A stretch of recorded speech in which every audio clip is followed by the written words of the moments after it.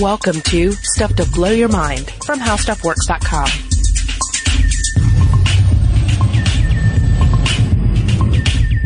Hey, welcome to Stuff to Blow Your Mind. My name is Robert Lamb. And I'm Julie. Can't get enough of your love. Douglas. Yeah? Are you a frog? It's no. kind of froggy there, you know? I'm Barry White. Oh, okay. I was getting a little more cartoon frog than Barry White, but Man, this place.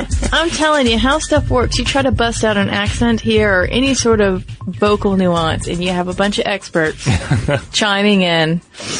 But no, it's good that you went for Barry White, because today we're talking about the Barry White effect. We're talking a little bit about Barry White, a little bit about Marilyn Monroe, throwing in some koalas here and there. But first, let's just talk very briefly about Marilyn Monroe and Barry White from sort of a cultural standpoint. Like, both of these are icons of sex appeal that really may not hold up, as we were discussing earlier, to modern pop culture standards, and certainly to any individual out there. You might not think, oh, well, you know, Barry White is the be-all of male sexuality, or you might not have Marilyn Monroe posters all over your dorm room.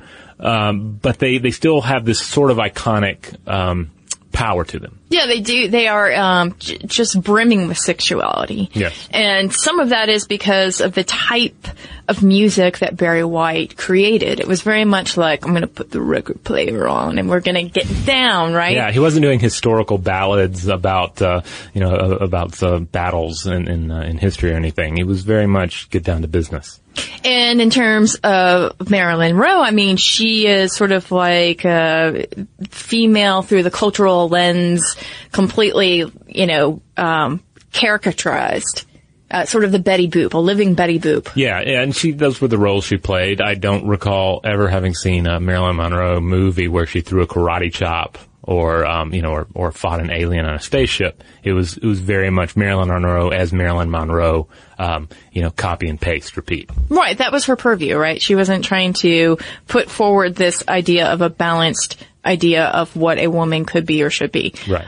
So here we have these big iconic presences, and we have a couple of studies that actually relate to them. And at the bottom of all of this, there's this idea that we might actually have a voice prejudice. We might hear certain voices and gravitate toward them, and we're going to explore this idea. Yeah, and I mean, that in and of itself, I mean, we can all relate to that. There are certain voices that are going to annoy us in our lives, and we're going to have certain tastes that revolve around other voices. Like some people are going to be really annoyed by a high nasal voice, or even a really deep voice. I can see that as being annoying. I mean, there's so many, like everything that we've discussed concerning where the human condition meets Darwinian evolution.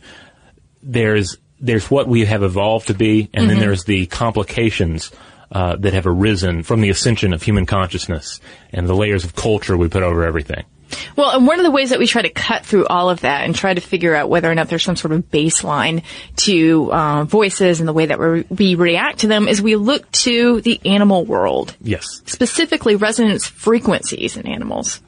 So we've seen studies of animals and birds that reveal that listeners can figure out body size and what the intent of the caller is based on frequency, voice quality, and formant spacing. So this formant spacing is really important because as we're going to go on and talk about these lower pitches, those are really are at the heart of what makes something very low pitched. So essentially, lower pitched vocalizations are less space between something called formants. Okay, and these formants, these frequencies are emphasized frequencies within vocalizations. In humans, formants are essential to speech, and they help us to distinguish between vowels. So in effect, an animal's roar or vocal communication of its choice is going to be a key to its size. The lower, more baritone sounds are going to say, hey, I'm a big animal, as opposed to the higher ones that would say, hey, I'm a smaller animal. Yeah, I mean, there's this idea that pure tone-like sounds are more likely to suggest a smaller size, submissiveness and fear. Does that sound like that? Yeah. Yeah, now, one particular study, because you want specific examples of this, I'm sure, we looked at a 2011 study published in the Journal of Experimental Biology, and they looked at koala bears. Now, koala bears, if you don't know anything about them, you might think of them as purely asexual creatures that live only on, tree limbs or in baby cribs. They're stuffed koala bears. I mean, they're very adorable looking. But of course, like any animal, they engage in a rather raucous, sexual life all their own. We've discussed in the past lesbian koalas that will push one another up against plants and have their way. And so the koalas are a decent place to look for examples of this kind of vocal frequency as used as a kind of mating signature. And indeed, they found that by that the male koalas advertise their size by changing the resonance of their calls. Lower resonance, again called formants, have a more baritone quality, and that just is telling the lady koalas out there, hey, I'm big.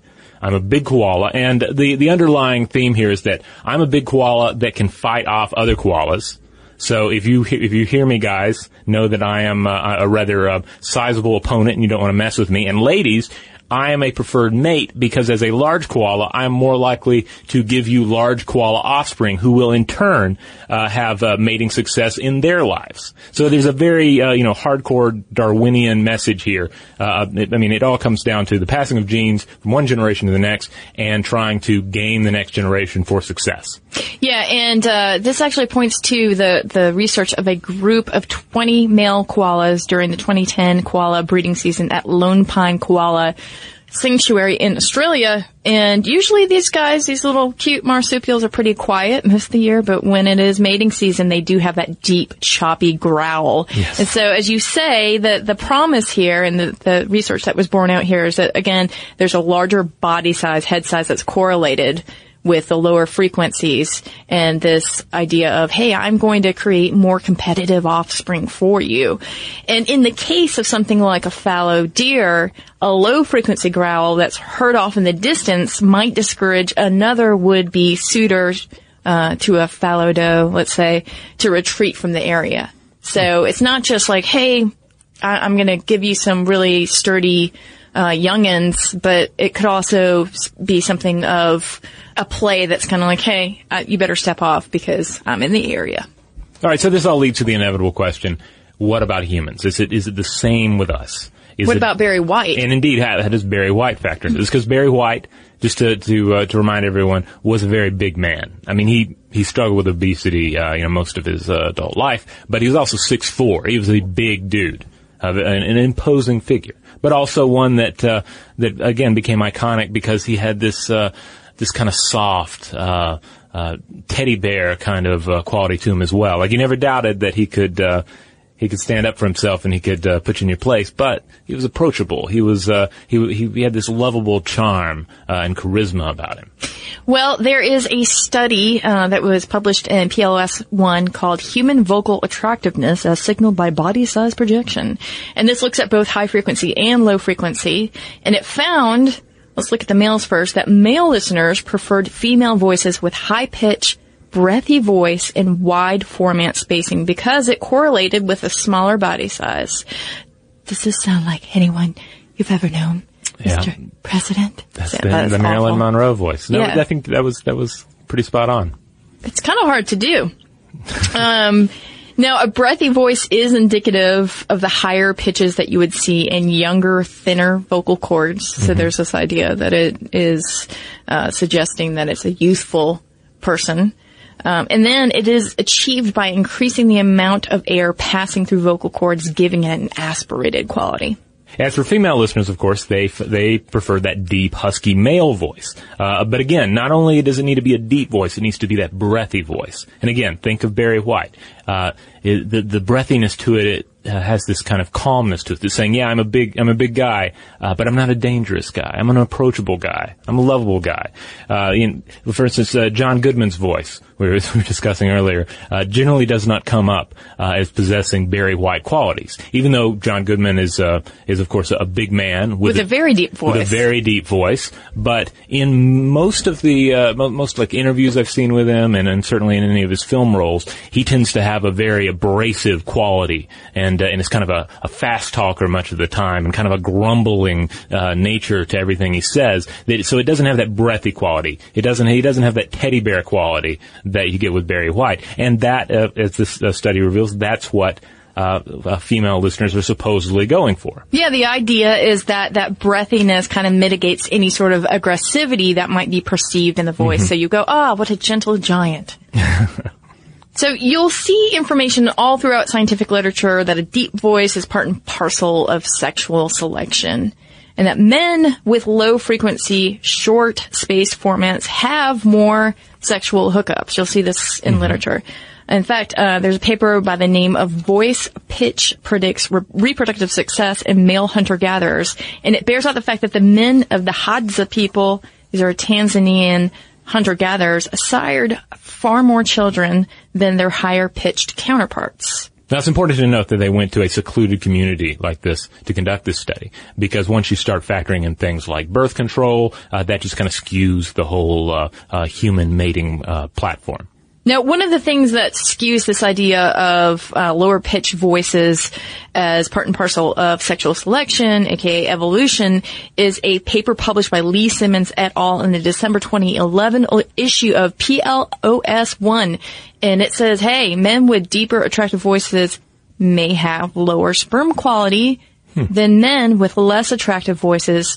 And this was determined by semen analysis, which revealed that men with deeper voices have lower scores on 7 motility parameters. Now, we're talking about 54 male participants from the University of Western Australia. Okay. They were recruited for this, and this is just one study. But I think it gives you the idea that it's not quite as cut and dried as some of the literature in the past would put out there. And researchers believe that the lower sperm quality reflects a trade-off that comes with having to compete for mates. Okay. So because if you were a, say, the squirrelier male with a higher voice or the sort of annoying voice, you may not get that many shots at the prize. So when you do, it's got to count. But if you're the Barry White of the koala world, you've got numerous opportunities to hit the bullseye. All right, we're going to take a quick break, and we're going to talk about something else that actually may trump the Barry White and Marilyn Monroe voice, and it has to do with our own voices.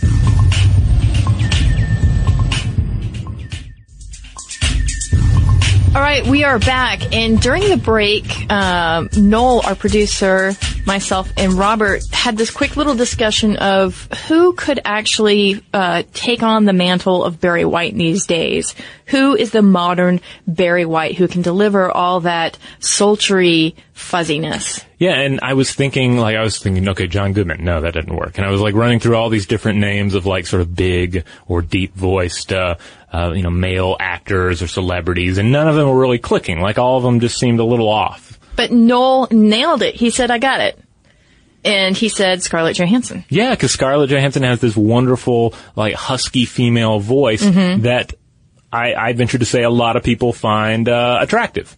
It's great, and what I love about it is this little gender twist, because really it's sort of if you took all of the best aspects of Marilyn Monroe's voice and Barry White's and put it together. And I would love to have her voice. That would be great. It is a really good voice. I've admired it since, Ghost World back in the day. Yeah. Well admired. Yeah. Well done, Scarlett. All right. So we may love all the huskiness, the breathiness, but it turns out that ultimately we just love to hear ourselves in others. That trumps everything else. Yeah, a new University of British Columbia study finds that we prefer voices that are similar to our own. And the reason here is because they these voices convey a soothing sense of community and social belongingness. It's the known quantity, right? Right. So we automatically connect and we begin to empathize with someone else if they sound like us. And Molly Babel, great last name, by the way, a professor in the Department of Linguistics, and her colleagues at the University of California, Santa Cruz, asked college-age participants in California to rate the attractiveness of 30 male voices and 30 female voices reading isolated words, and these 60 voices represented geographical areas west of the Mississippi River. Now, one of the things that stood out is that the California folks, the participants, had a really strong preference for female voices that pronounced the oo vowel, the double O vowel sound from a word like goose further forward in the mouth as opposed to the sound that someone in Fargo, North Dakota might make when saying goose. In that case, the word is originating deeper back in the mouth. Yeah, this was fascinating because on one hand you have to sort of realize that at the end of the day, when you're thinking about what's attractive and what's not attractive in another human being, you're getting down to are these people I want to spend time with, or in the case of a potential mate, is this someone I want to spend an exorbitant amount of time with, and so you're going to want somebody, or you're going to want people that you have things in common with, that you share some sort of sense of community. And this, this goes back through, thousands and thousands of years of human history. People need to belong. They need to belong to a group in order to survive. There's a survival advantage in being able to sync with those around you. Yeah, and I think that it's interesting that is more powerful than this sort of veiled idea that a breathy voice, a husky voice is going to deliver on sex. Essentially, that's what we're thinking, right? Yeah. When we're thinking about Marilyn Monroe or Barry White. And that it really does, the sense of community trumps that promise, that suggestion. And the only thing that kind of gets in the way of this idea of community and familiarity is the foreign language paradox. Yes, and I kept thinking about this myself when I was reading a lot of this initial stuff, because I was thinking, okay, what are the voices that I would say I objectively find attractive? I would say that like in male voices, like a British accent, and in among the ladies, a German accent. Really? Now, yeah, like the German accent. I don't know. There's something like strong and commanding about a German accent. Anyway, well, that's even real German. I don't.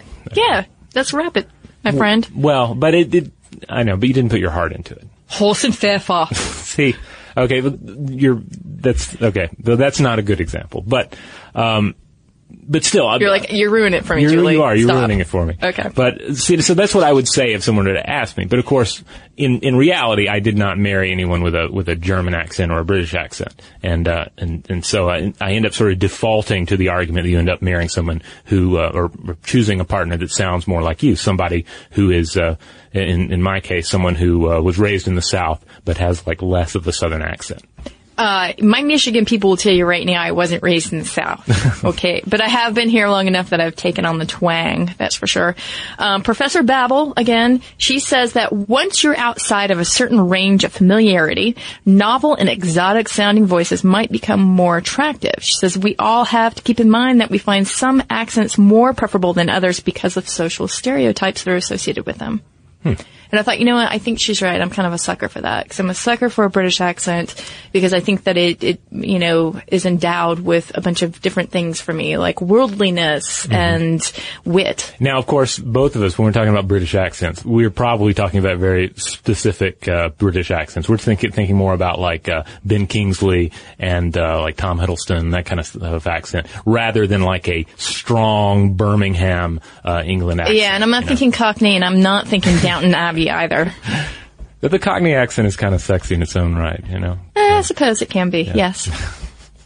But again, the idea that of an exotic voice is a voice that is new, it's novel, and maybe a little dangerous, and that does appeal to the novelty-seeking aspects of an individual. We want new experiences, we want new ideas, and we've podcasted on this before. So you could definitely see where you would gravitate towards individuals with those qualities. And you're projecting your fantasies onto that, too. Right. And it's kind of, so we end up seeing the situation where there are the voices that sound like our own, and those are cherished. And then there's the voices far away that sound nothing like our own, and those are cherished. It's that gulf in between that just turns us off, oh, they're saying their vowels are coming out just a little weird, and I don't like it. Yeah, it's the other, right? Yeah. And we always have a fear of the other, so it's interesting to see it played out like that.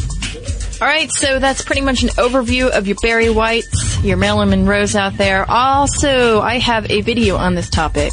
And in it, I'm going to reveal the real reason why Marilyn Monroe spoke like a doe-eyed, thin and reedy-voiced gal. Oh, interesting. Yeah. I'm not going to reveal it here. You got to go to YouTube, Mind Stuff Show. Yeah. Check it out. Also, StuffToBlowYourMind.com. That, of course, is the mothership. You'll find links out to all of our stuff there. You'll find links to our Facebook, our Twitter, our Tumblr page, our Google Plus. You name it, we probably signed up for it at one point or another. And as well as all of our podcast episodes going all the way back through our history. You'll find all of our blog posts, stufftoblowyourmind.com. Check it out. Throw us some traffic. We love it when you do. So if you guys have some thoughts on this, you see that Marilyn Monroe video and you have some questions, or you've got a qualm there about some Marilyn Monroe stuff, or you have some ideas about Barry White and the reasons why we're attracted to certain voices, you can email us at blowthemind@discovery.com. For more on this and thousands of other topics, visit howstuffworks.com.